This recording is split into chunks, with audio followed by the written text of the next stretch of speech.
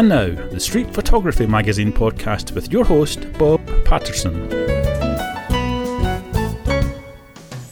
Welcome back to the Street Photography Magazine podcast. I'm Bob Patterson, publisher of Street Photography Magazine. And we've got a guest today that we featured in the magazine several years ago in our early days. I've been wanting to talk to him ever since. He popped up, and so now we're going to talk. And it's Gunther Deichmann. He is, he's originally from Germany, became an Australian citizen. He lives in Manila in the Philippines.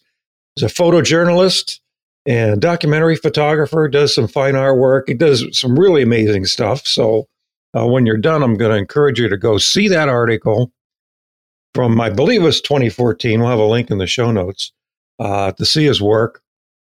And some of his photos that we chose for the magazine years ago still haunt me. So I think that's, I shouldn't say haunt. Anyway, Gunther, or everyone calls him GD.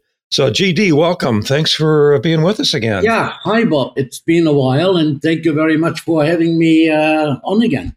I appreciate it. No, I'm really glad to. I think we wanted to do this last year, and we couldn't have done it. We could do this last year. Last year, our featured photographers were all women, and which was a really good year.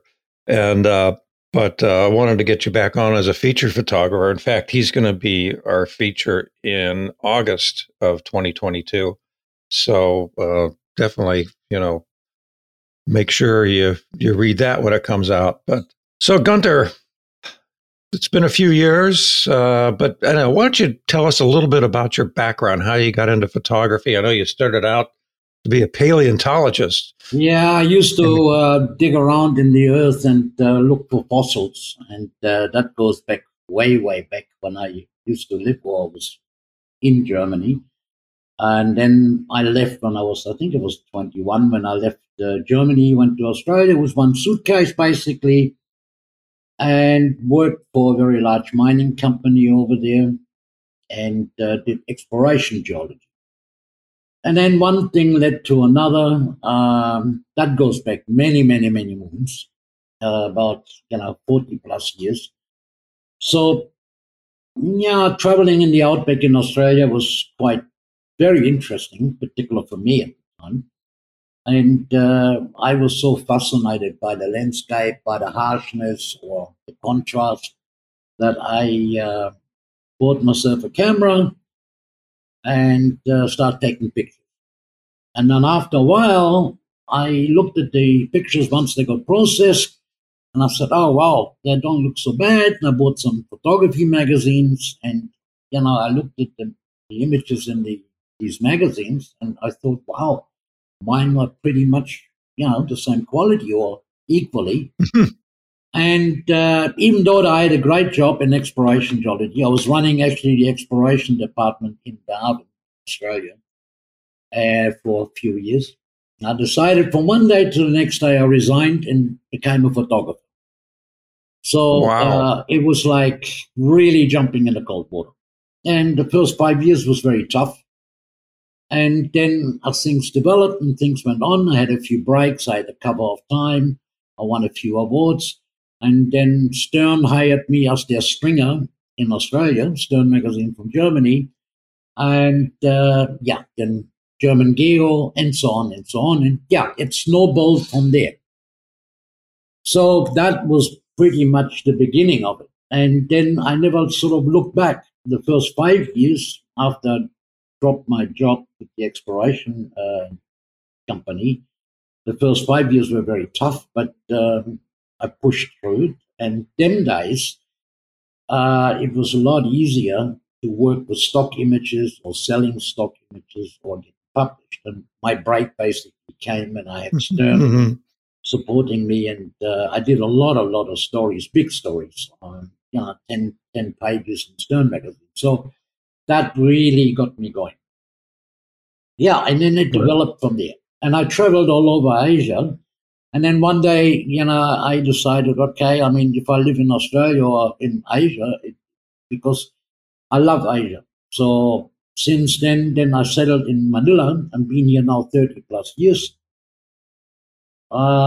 because very close to go to Cambodia, which I love, by the way, and I go there every year, except for the last 2 or 3, and India and Sri Lanka and all the places, Vietnam, all the places. But so I usually go out, 3-4 times a year. Wow. So I developed the base here, and since then I've been living, more or less in Manila. Just to, to give you a quick wrap on that. I still work for magazines now and then, but it's getting less and less.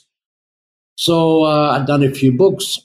In Australia, primarily, I did a big book. You probably remember Journey Through Color and Time that I published in 2006. It was a very big hardcover book. I've done some other guidebooks, and that one was a big hardcover book. I've done some other ones in Australia. So, yeah, and that's sort of like a bit of commercial work, so that kept me alive. And then our pandemic hit. Surprise. Yeah, so the thing with that was that I moved from my previous location only about 6 months prior to the pandemic. I was living in a different area before, but then I decided it was too big for me, so I moved out of there. And I lived there. I'd lived there for a long time, and I decided to move in a smaller place. And one of my sons, my older son, actually went out looking for an apartment. And what happened when we found it, we went around. I looked at 1 or 2 I didn't like, and then we found this apartment. I said, oh, this is great. And it even got a balcony. And I didn't sort of put much importance in the beginning on it, but I always like to have something where I can sit outside, even if I'm in a high-rise now. But the apartment in general was good. It was new. Everything was good. So I moved in. And then as I moved in here, of course, I spent some time on the balcony. And as I start getting really familiar with it, I realized the potential which I could get from the balcony. So I started making images from the balcony prior the pandemic. And I had a good view below into the street. But the most incredible thing was I'm facing west and I get the sunsets. And, I'm not really a sunset guy who shoots sunsets all the time. I'm a bit sunset out, but I was more interested in the unusual ones. And the storm clouds being on the 10th floor are very close to me. And I get storms coming over during the wet season, which I love. My prime time when I go out even to Cambodia, it's always during right at the beginning at the wet season or in the middle of it. I like the monsoon. I like the different view, the different feel. So also it's a non-tourist season, so less people around. And I like to see people, what they're doing in the rainy season, which can be hardship at times. Pouring rain, flooded areas. Even in Australia, I did that. I deliberately go out in places where I know I can get maybe stuck for a while. But I always love that little bit adventurous part, the unknown, discover the undiscovered. So coming back to my balcony, it was like, as I mentioned, it facing west. And, I couldn't, it was incredible what came over the top. Besides the thunderstorms, the lightning storms, the drama in that, the cloud formation. So it was not just the sunsets, which can be very dramatic and beautiful here, but the whole mix of it. So that got me going in the beginning. And I go out on the weekends and sit on the balcony or stand there and take photographs from the balcony. And in the beginning, I was like just killing time when I was at home, when I was not traveling. I'm sorry. What floor did you say you're on? How high are you? On the 10th floor. Oh, 10th floor. Okay, 10th floor, so you're pretty high up. Yeah. So the building is only 13th floor, so there's 2 more on top of me, but I was on the 10th. And again, the visual, the view from there is quite good. But not having realized that so much in the beginning. As I said, I only went out there once in a while, took some nice pictures if the light was good, or looked down the street. But the street actually came later a bit. In the beginning, it was just the clouds rolling in, the moon sets. I get the moon set, not the moon rise. I don't see the moon rise. So, but the moon set usually is early in the morning. But I managed to get a few shots like that. Very nice ones.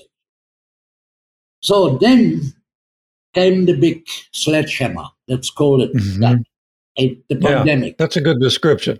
And it hit everybody right and square. And, it sort of hit us here. I was actually in Cebu, and another part of the Philippines, not a big city. I went there. I was there on assignment.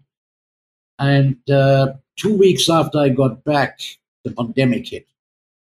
And then all of a sudden, that was pretty much it. We were not allowed to go out.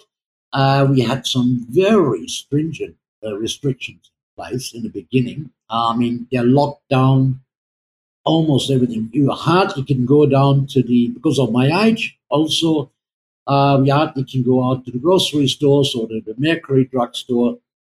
But that was just about it. So we were pretty much locked away. We had complete lockdowns with, police controlling the streets below. So we were stuck.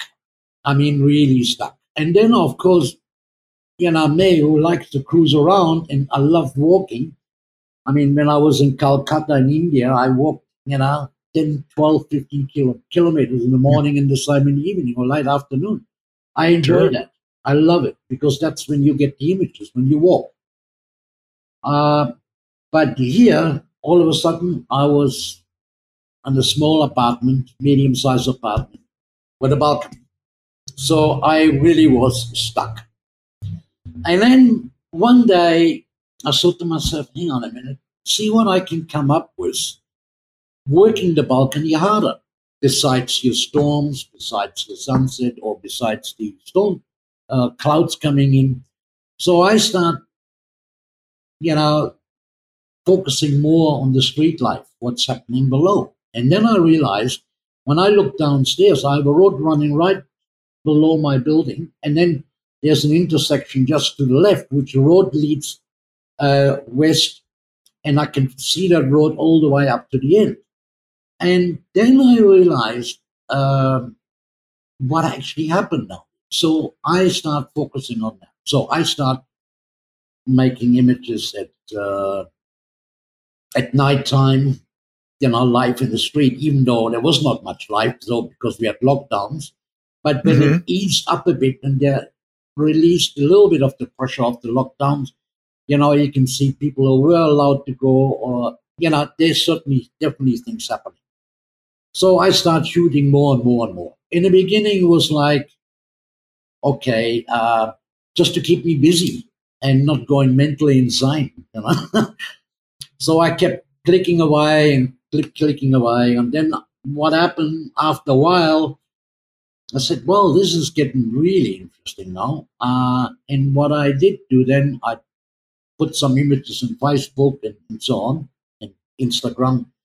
And all of a sudden, I got an enormous amount of feedback.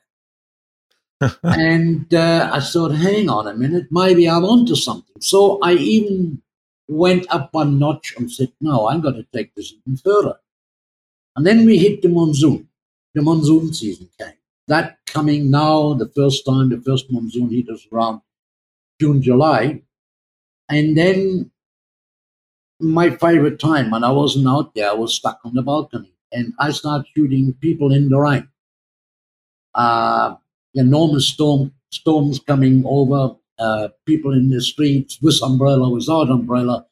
It was just amazing. And I started getting more and more into it. I got so wet at times, even though I have an overhang, that, I could have taken a shower, it would have been the same thing. And I described that in the book. So I kept pumping these images into Facebook and Instagram, and the response was just incredible. And then one day, I forgot now, somebody starts saying, why don't you make a book? And I said, hang on a minute, maybe there's something. So I went one more notch up and really start pumping away almost daily. Or when I looked outside and something happened by action, I really got into it. And then, of course, Manila being a big metropolis, Manila is very prone for fire. So one morning, for example, my son who was staying with me, the middle one, Jason, knocked on my door even though I was up already. Fire engines and sirens. It was 2:00 in the morning. I said, my God, what's going on? So, of course, I went to the balcony and had a look, and just physically a stone's throw away from me, there was a huge fire. And the whole road was blocked with fire engines, and that fire lasted until 6:37 in the morning. And the amazing thing was when they had it under control around about 6:30, and the smoke was still there, the moon was setting behind the smoke. So all of a sudden, images came.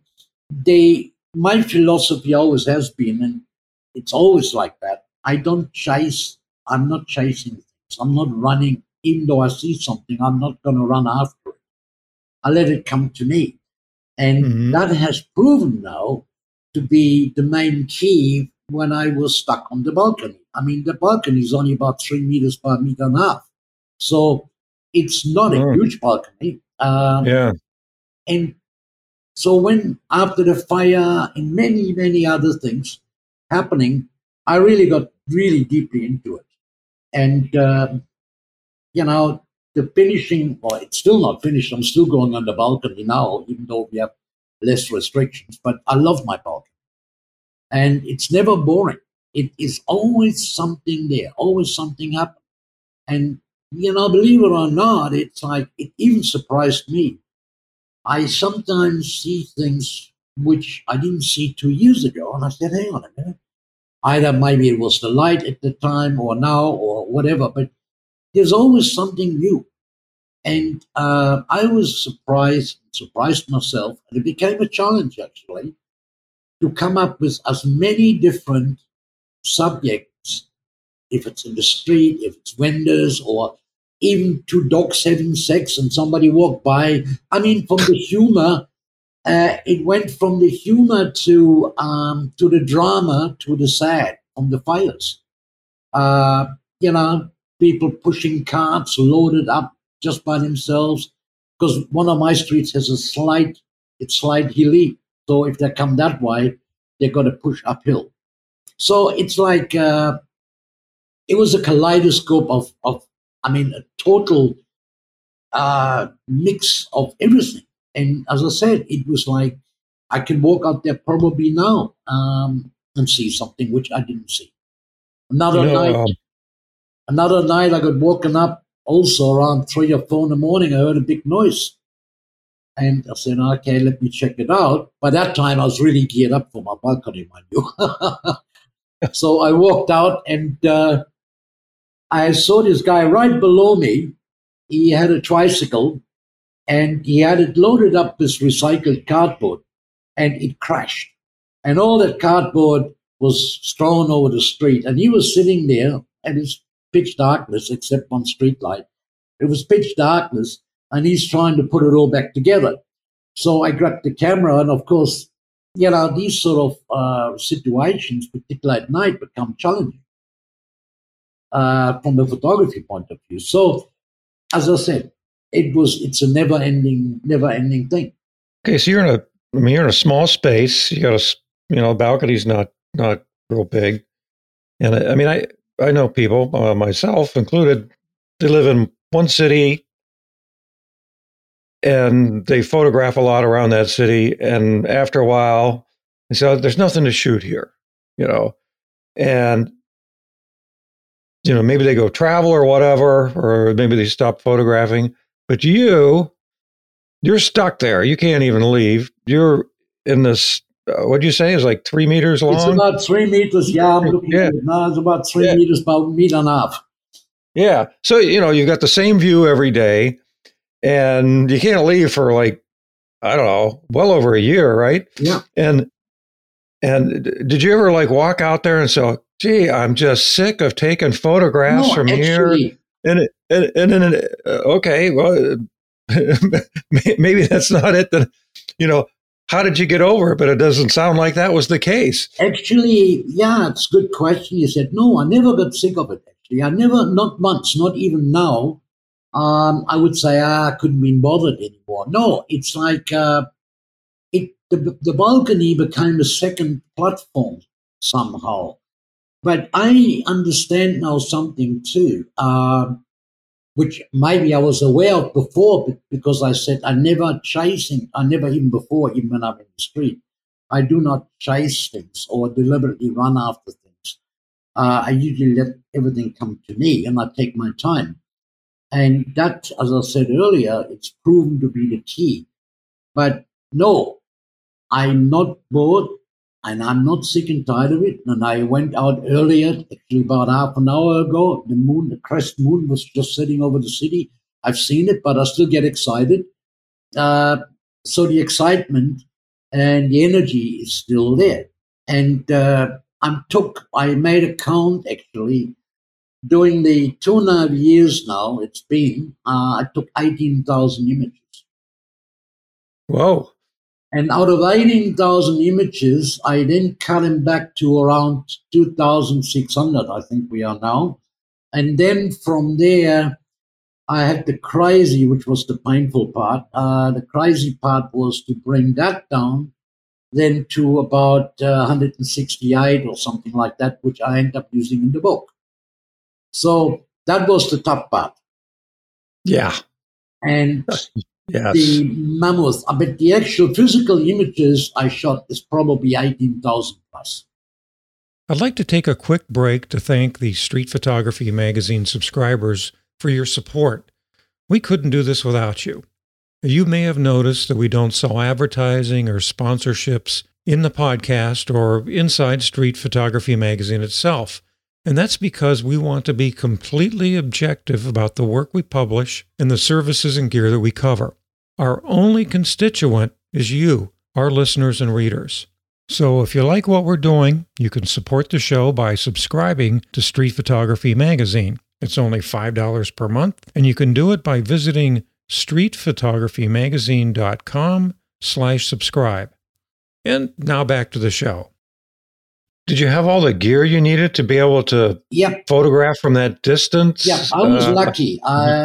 In that sense, I was well prepared because in the street, I use different lenses. But in this particular case, the 200s, definitely 400 up to 800 I used for some very dramatic images.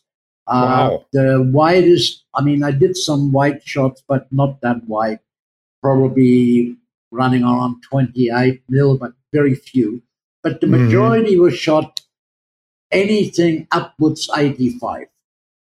Because, I'm on the 10th floor. And if I want to do the street, then, of course, if I want to isolate certain subjects or maybe an umbrella walking by or somebody fell over, like the two dogs I mentioned to you earlier, I needed something a bit longer. So then 200, even up to 800, I had to use.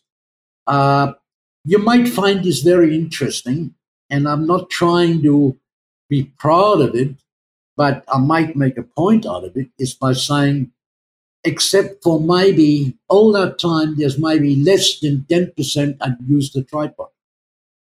Really? Even with an 800? Yes, because the problem is, you're on the 10th floor, you're on the balcony, and the front part, you cannot, doesn't matter, the tripod, you cannot look down. You actually have to hang over. And things are happening quickly in the street. So if you want to get the candid images, forget the tripod. It's like you spoke in street photography, you don't use the tripod for street photography. You have shoot from the hip, or you have to be very quick in reaction time, or think ahead and wait for something happen in front of you. But here on the balcony, it was crazy. There's no way I could have used a tripod. The only time I did use it, we had some heavy storms, some heavy lightning. Yeah, I put it up then, but that's, from all the images, probably less than 10%. All the other ones are taken by hand. Of course, I can rest my arms on the ledge of the balcony. And one particular image, I used a slight wide angle for that. That is behind me. There was a building behind me. And you really have to lean over. I almost killed myself doing that one. But a rainbow came up. And it was the only rainbow I ever seen. And I said, oh, my God, I love rainbows. I got them in Cambodia. I got them in Australia. So I needed that image. So I went a bit crazy. I don't recommend that. I was leaning over a bit just to get that one building, which was, I really had to hang over and shot it more or less with one hand to get that. And it turned out to be very nice. Yeah, so that was like, it was a little bit adventurous at times. And particularly when it's really start raining. When we get monsoon coming down, when it comes down in buckets. Yeah. And even though I'm protected sort of from my balcony, but the problem is I do get soaking wet. And, the cameras got drenched, the lenses got drenched, I got drenched, soaking wet. Okay, it's nice and warm even when it's raining, so it's okay. But I might as well take the cameras and myself into the shower. Same effect. So it was, then I photographed raindrops coming in the front. And it's like I got birds landing on my neighbors. There was some pigeons or some other swallows sitting there twerking away. I got them, plus the jeepneys below. So there was birds I had, which very close to me. They're sitting on my neighbor's ledge, one floor below. Or my house guests, the geckos. I got some beautiful shots of them all on the balcony. So it's like, it was a never-ending story, actually. Wow. And then you made a book out of it. Yeah, and then I made a book out of it. So tell us about the book. Well, the book is 182 pages. And unfortunately, I was trying to look for a publisher, but these days, if I would have done what I done here in Manila, if I would have done that in New York or Paris, it probably would have been a bestseller. But because Manila, not that many people internationally have such a big interest, even though when the book was finally finished, and I explained that to you in a minute, it was had great reviews, so it was great, and everybody who received the copy, they went gaga, so they all loved it. But because of the publishing industry and the actual hard at the printing, it was very difficult to convince a publisher. I had somebody in Germany who was interested in the beginning, and they were tossing and turning. I haven't given up hope, mind you, and it's definitely something it can be considered. Maybe not in that size. Maybe when a publisher will pick it up, it might make it maybe a little bit small, a bit smaller, or they change the format slightly, which I'm okay with. But so what I did, I had no choice, and I said, never mind. I'm going to do this now. I'm going to do this book, rain or shine. I spent now 2.5 years on this freaking balcony, so I'm going to do something, and even if it's just for myself. I don't care. So I produced it by a blurb. And really? Yeah. And I must say, not plugging Blurb by any means, but what I've done, since I know the industry and I know production and things like that very well, I don't have problems with color and all of that. So it wasn't rocket science for me. I'm very good with layout and things like that. So what I've done, I put it all together. I used my own layout. I, didn't necessarily follow their templates. Put it all together. Then I shipped it out and sent me a copy before it was even known that I did that. And I wanted to see how color and everything came out. And I was so surprised and shockingly and pleasantly surprised that the color came out exactly the way I wanted it, which Yeah. And I am very much color conscious, as you know. I'm a color guy. I'm not a black and white guy. Though I love black and white, but I'm definitely a color guy. So for me, color was crucial. So when I got the copy, I made some minor adjustment on the text, tweaked a few things, and then I sent the feelers out for some pre-copies, pre-sales, and that went pretty good. I had a couple of companies who bought in a few books. Yeah, and so it went from there. So I had a reasonable good order together, and then I pressed the button and it was done. So now you still can get it, but unfortunately the price is much higher unless you wait for blurb discounts, and they do have these discounts, 35%, 40%. So it's still available. So I call this basically a limited edition. It was purely done in the beginning for my sake, for my own satisfaction, and not trying to go insane. I did a project which I wanted to do. And in the end, I couldn't care less about it, even if I would have only done 2 books. But we turned out so far, about 100 got sold so far. So it was quite good. And they're still available. But it's So you just go to Blurb? At the moment, but if I can find a publisher who wants to look at it, it's available anytime. I mean, I have all the artwork, I have all the images, so that's not a problem. And the good thing was, Eric Miola, I mean, the name probably, Eric is probably one of the guys in the US. Good friend was my old friend, Pete Turner, because Pete Turner and me going back a long time. Pete Turner and me used to be very good friends, and unfortunately passed away a few years ago. And friends with Steve Krongard and a few of the other guys. And Eric Miola ordered the copy, and without looking at it and without saying, he came back, soon he received it, he came back and wrote one hell of a compliment. And he posted it on Facebook, and he says, to quote him, he said, if Jay Maisel would probably swap that place with his balcony. This Gunter's balcony. So he even mentioned Jay Maisel, and Jay Maisel, of course, that goes without saying. Jay is something else. But Eric really gave it a big push, a super push. Wow, that's high praise indeed. Yeah, that actually did more for me than anything else. I mean, I can imagine. For me, it was like even the publishers were not so hot, but never mind. It's their loss, not mine. I look at it like that. Well, he made one of my favorite photos of all time. Bruce Springsteen. Yes, Bruce Springsteen. Yeah, the Born to Run cover. Eric and me go back a long time because Eric has know that. Been together with Pete Turner, of course, and Pete and me been good friends. So we have a connection there, but I never asked Eric to write about it. He just ordered the copy. He paid for it like everybody else.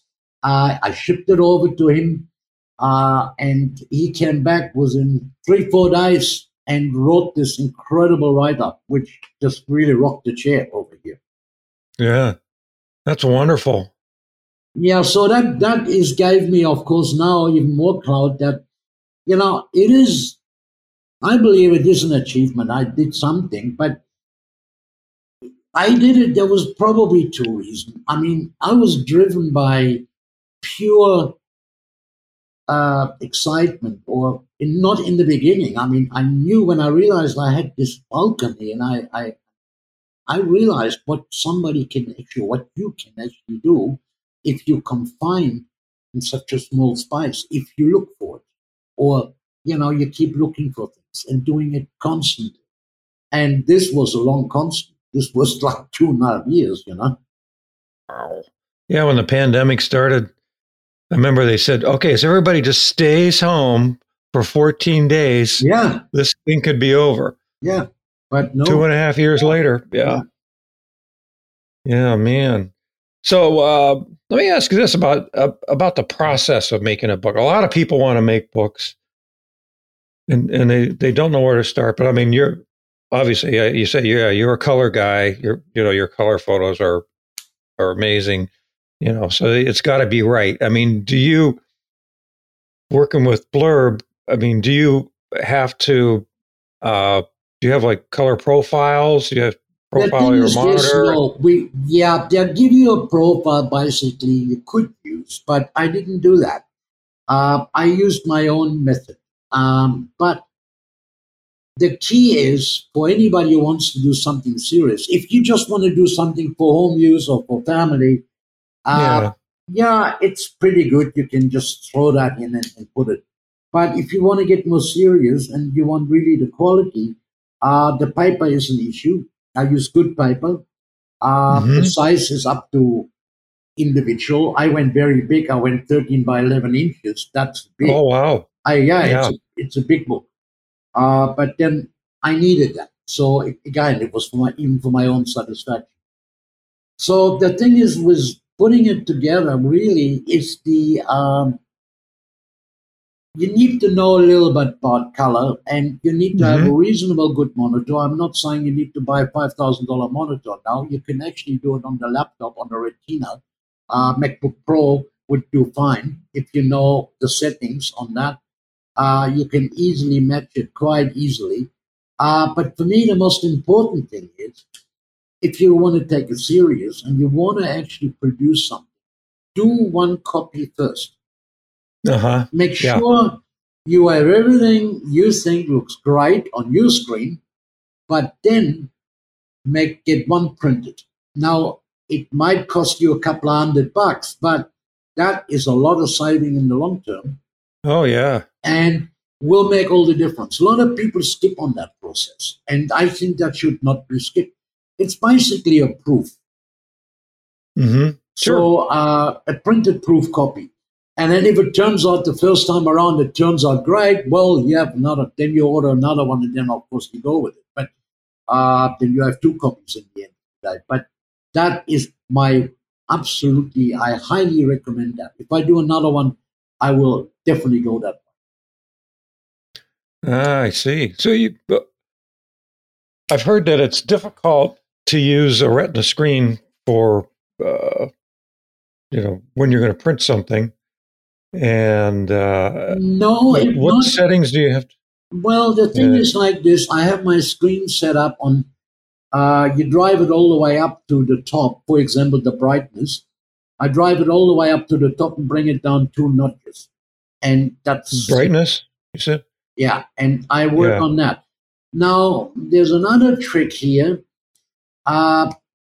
Usually in Blurb, in this case, they're printing CMYK, but the problem is a lot of people, they'll start converting RGB into CMYK and they don't know. They're not familiar with that. And that's where the problem starts. I can do it. I know exactly how. But for somebody who's not experienced, I don't recommend that. So my recommendation is definitely 300 dpi. That's clear if you want quality. And definitely before you pull them out of Photoshop, add a little sharpening to it, maybe 10% or 20%. Okay. And the other thing, the most important, use the sRGB profile. Really? Okay. Yeah. Because if you use RGB, I work on all my image design RGB. I'm usually not an sRGB guy because sRGB usually is for the web. But if you convert a sRGB into CMYK, you almost see zero differences. However, if you convert an RGB to CMYK on the screen, you see big shifts. But if you use sRGB, you put the sRGB profile in, and it changes. Then you tweak it and bring it back what you want it to be. And then you're sweet. Interesting. And therefore, you can control it. And you can use high-end JPEGs. That's perfectly okay. Use the highest setting, 12. Export them as JPEGs. Because if you send them normally, I would do it in TIFF, but in this case, I went for high JPEGs. Compression is almost, it's at the highest setting. Yeah. But that I did with all the images, just like that. And I controlled that. very well. So what I did actually, I had RGB. I put the sRGB profile in, and if they shifted a little bit, because I knew that's exactly what would happen. If you do the same, if you, for example, go from RGB to CMYK, let's say you have one image and you convert that, or not every image. Some images depends on the colors in it, or particulars on the blues and the greens. All of a sudden, the blue get dull. You go from an RGB to CMYK. The blues will really go flat.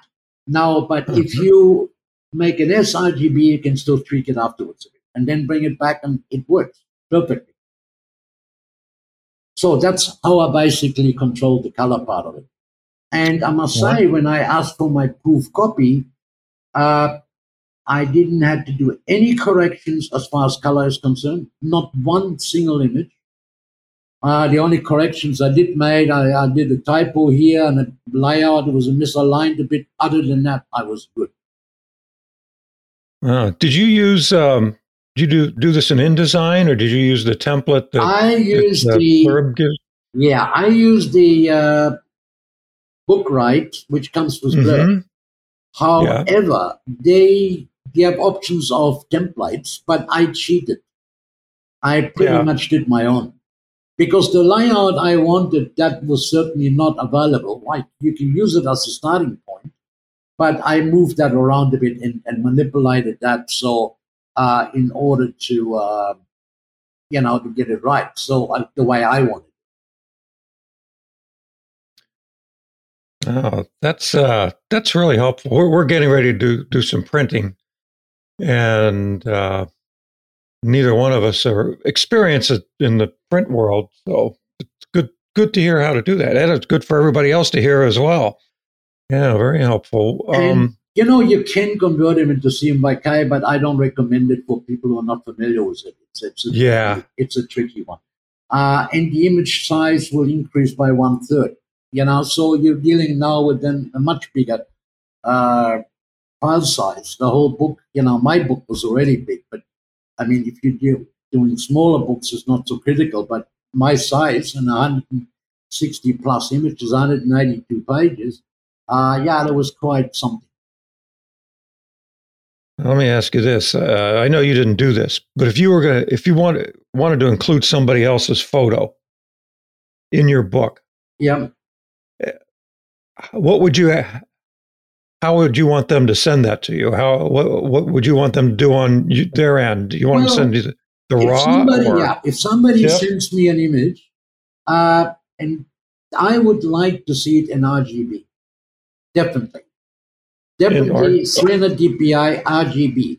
Now they can send it to me in JPEG, high-res JPEG, the highest setting. That's be the compression on 12 on the back. But definitely at 300 dpi and definitely in RGB. And then you'll take it from there. RGB is the key. You got to remember, when we make images, they're all been created on RGB, and the sRGB came only in later because of the web, basically. So, and it worked out that the difference between the sRGB and the CMYK is very, very close.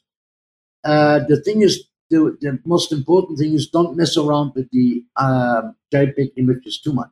When you, for example, I'll give you a good example. I'm out in the field, I'm running out of memory cards, and I have to switch over to JPEGs. Normally I should RAW to get more images on.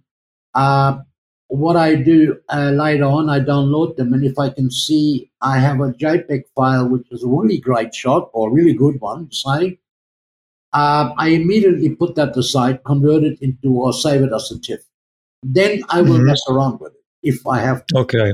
But because if you keep going back and forth on a JPEG, it loses. It's a compression file, so it keeps throwing things away. Yeah, it makes total sense. And now tell us the name of the book. It's the Views from My Balcony. Views from My Balcony. And all shot during the pandemic. Every single image is been taken from that one single location. Nothing was somebody anywhere else.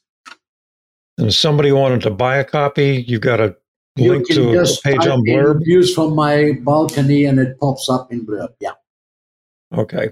Well, we'll get, for the article, we'll get the direct link and put it in the article. So yeah, sure.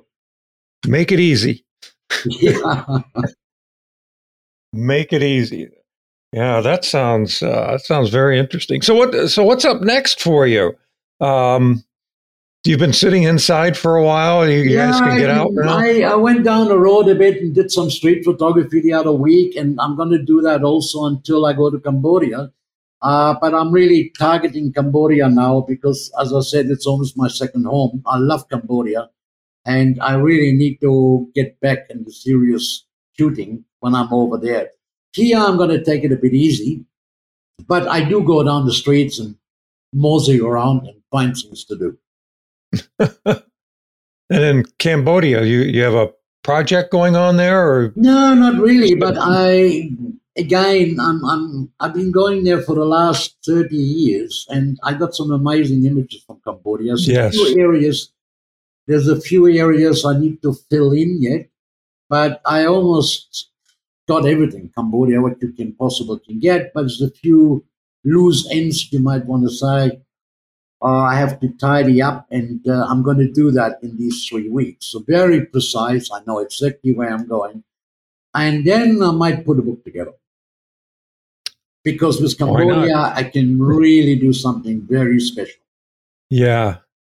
That be looking forward to seeing that when you make that happen. How long did it take you to put views from my balcony together? Well, I was shooting most of the time and actually putting it together. Once you had the final 190 images. Well, I got it out. It came out basically in September. I had it delivered in September, October. I finished it probably in August, all the months of August, July, August. Oh, yeah. So pretty quick. Yeah. But I did editing in between already, keep throwing things out. I mean, of course, the 18,000 images I took, they're not there anymore. So I'm very ruthless and I'm very brutal. I'm one of the, no-nonsense guys when it comes to that. If I don't like it, it goes in the garbage can. I don't keep it because it eats up storage and I don't want to look at stuff I don't like. So I reduce them as I go, as I shoot. And, I ended up now, I still have 2,600 images, which are usable images from the balcony out of the 18,000 take.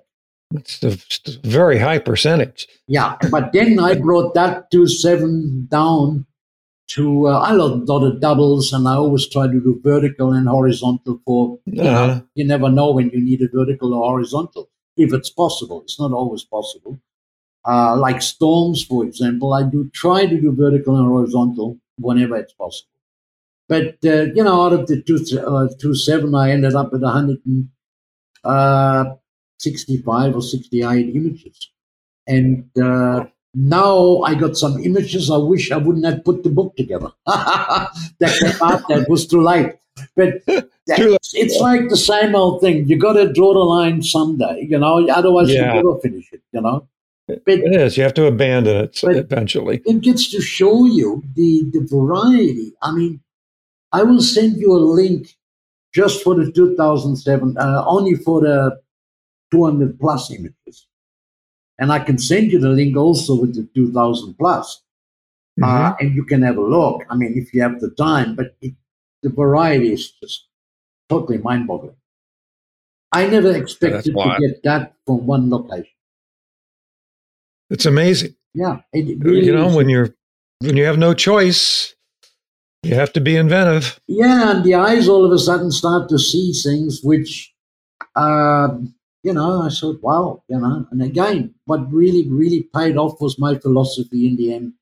Let it come to you, because how can I chase things from the balcony unless I jump over? That wasn't Don't do that. Don't do that. So everything came to me, and it's amazing. Patient, and really sitting there And of course, I go out and check on the weather all the time. So, and see what's happening downstairs, or I hear noise or fire sirens. So I do go out. That's that was pretty much it. So Gunther, GD, sorry about that. No if problem. Somebody, my mistake. Yeah, no big deal. Anyway, so if somebody wants to get more information about you, about what you're doing, and particularly about your book, where would they go on the internet to find it? Yeah, basically it's very easy. You can find everything on my website, which is gdeichmann-photo.com. Easy enough. And then, of course, you've got Instagram. You're doing a lot on Instagram. I'm on Instagram. I'm also on Facebook. And then we'll just include those links as well in the show notes. Yep. So people can come and find you. Yep. Now, on my website, it's pretty much, you get also from my website, you can get the Photo Shelter as well. Mm-hmm. So where I store all my images. Yeah, and you've got a ton on Photo Shelter. Yeah, there's a lot there. Yeah, you got a huge body of work, and I recommend everyone go check it out, because you just have done some amazing things over the years. And they'll see more of your work in our magazine in August. Yeah, well, I'm looking forward to that. We can put something very interesting together. And again, shot from one location, from my balcony. Yeah, and in that article, we'll be doing a video, and you'll actually be walking us through some of your work. Okay. And telling us the story behind it. That's wonderful. Yeah, so I'm looking forward to it. Okay, Gunther, GD, thanks again. My pleasure. Thank you, Bob. I'm much appreciated. Your thoughts about the show go a long way in helping us decide on the guests and the subjects that we include in each episode. So please take a few moments to write a review in Apple Podcasts or whatever service you use to stream your podcasts. It helps us know if we're on the right track, and it helps others to find and enjoy the show. The editor of Street Photography Magazine is Ashley Refo, and our audio engineer is Russell Boyd from Weebit Studios, found at weebitstudios.co.uk. I'm Bob Patterson, and this is the Street Photography Magazine podcast, a service of Street Photography Magazine.